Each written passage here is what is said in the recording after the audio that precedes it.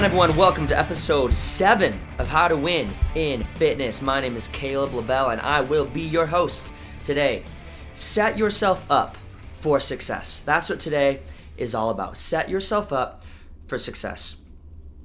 I've had an iPhone now for probably over a decade, and ever since I got it, I've always felt this need to limit my time on it. For the last 10 years, I've gone through this perpetual cycle of telling myself, I should probably not be on my phone as much. I would then tell myself, okay, starting tomorrow, I'm going to be on it less.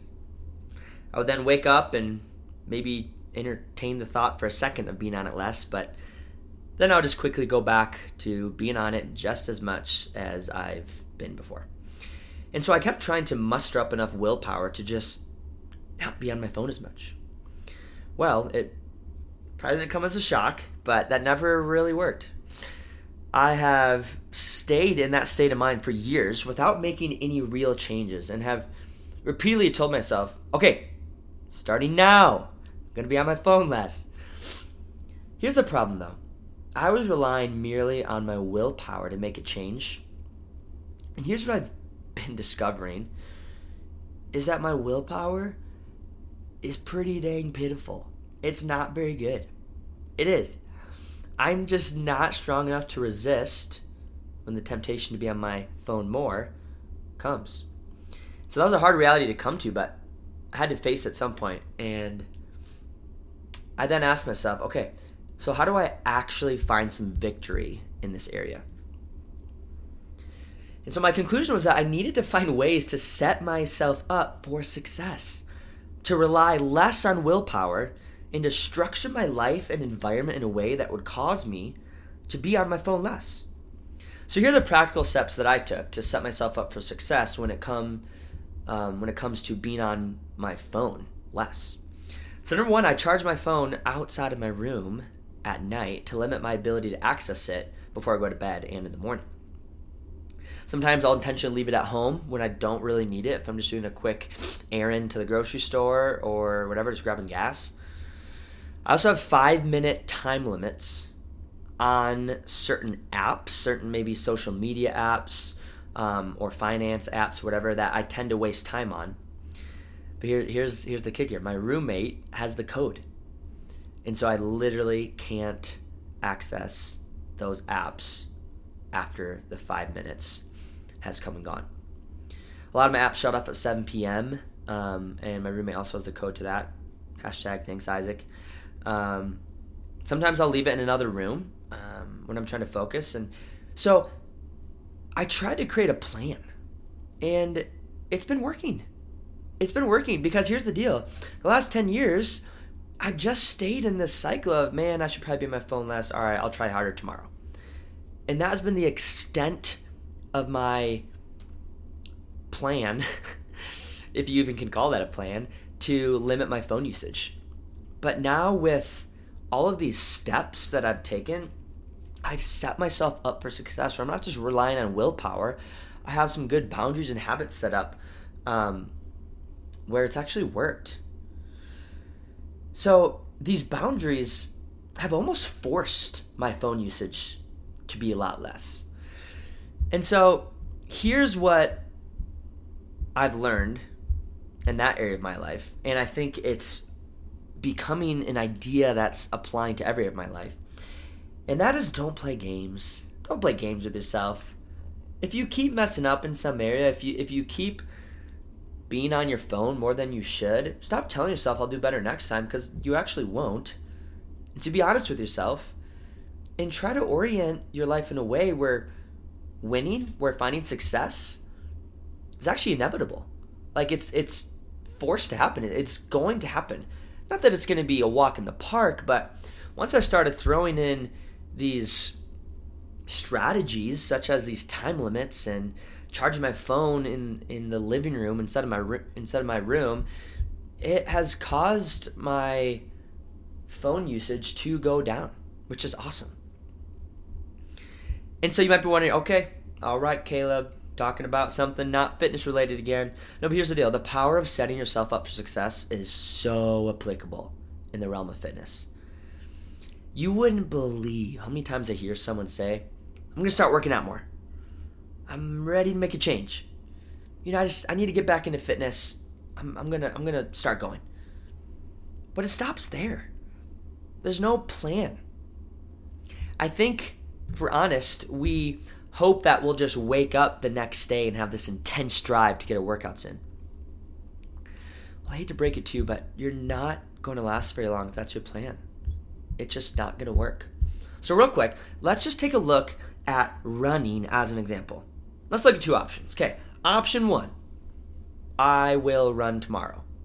That's what you tell yourself. Okay, good. It's a good start. Option two, I will run tomorrow. But on top of that, you do the following things. You text your running buddy that you always run with in the mornings at 6 a.m. and you tell them that you're going to meet them at the park across your street at 6 a.m. Then there's some accountability built in. Another thing you do is before you go to bed, the night before you run, you lay out your running shoes and your socks and your shorts and your t-shirt by your bed. Another thing you do is the dinner before you run, you eat a pretty healthy meal and you don't snack late at night. That way when you wake up tomorrow, you feel good. You feel ready to go for a run. You have 3 alarm clocks set up to make sure that you actually wake up. You have a big glass of water right by your bed to hydrate throughout the evening. If you ever wake up in the middle of the night thirsty, grab some water. That way in the morning you feel good, you feel ready to rock. And so the list could literally go on for as long as you want, but do you see the difference? Do you see the difference between just telling yourself, I'm going to run tomorrow, and then actually setting yourself up for success? There's so many things you can do to lower the resistance, and you're putting yourself in a much stronger position to actually run, because that's what you want. The goal is to make that run happen. That is your plan, but what can you do to ensure that that run actually happens? And so you're essentially making it as easy as possible for you to make the run happen. And I think we don't really like this idea, because in fitness and in life we think about, I just want to do the hard thing. I want to persevere. I want to keep grinding it out. And that's good. We should work hard, but man, if you have an opportunity to make it easier for yourself, then by all means, make it easier for yourself. That's what we're looking for. Do everything you can to set yourself up for success. Now, team, this is going to be a shorter podcast. What's next? Because there are a plethora of different things that you can do to help set yourself up for success with your fitness journey. Let me just give you a few more practical ideas. Put your workout in your calendar. If you're a part of a gym that has classes, book out the next 4 weeks of your workouts. Here's the deal. Make that workout an appointment. It's an appointment. You have a dentist appointment. You wouldn't just randomly not show up. You have a coffee meeting with a potential client. You better believe you're probably going to be there. There's a sense of urgency with those appointments. Make it an appointment to get your workout in.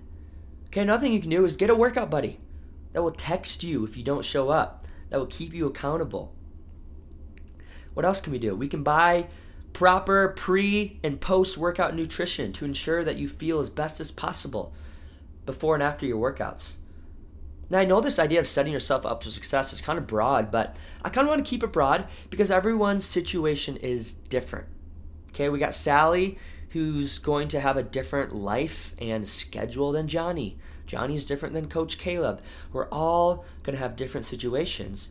And so I want you to actually take some time to brainstorm your personal situation. And here's what I want you to do. Ready? What's next? We're getting practical. Select 3 tangible actions you can take starting today that will set yourself up for success. Again, if we just say, I'm going to get my workout in tomorrow and hope for the best, you're actually setting yourself up for failure. You are. You got to have a plan. You got to lower the resistance. How can you lower the resistance to getting your workout in? So here's what I do know. If you can make these easier steps of setting yourself up for success a habit, like these steps aren't that hard. The workout itself can feel overwhelming. But man, think about how easy these steps are. Is it that hard to set an alarm in the morning?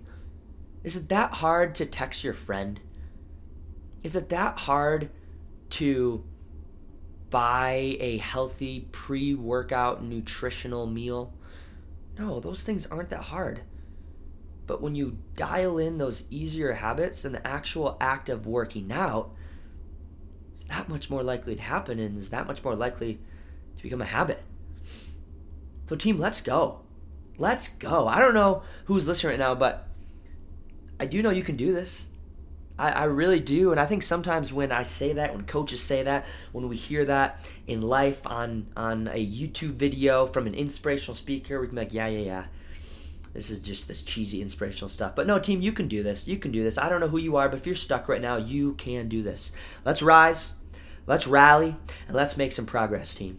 Thank you so much for joining me on episode 7 of How to Win in Fitness. This was a short and sweet one, and this is your host, Caleb LaBelle, signing off.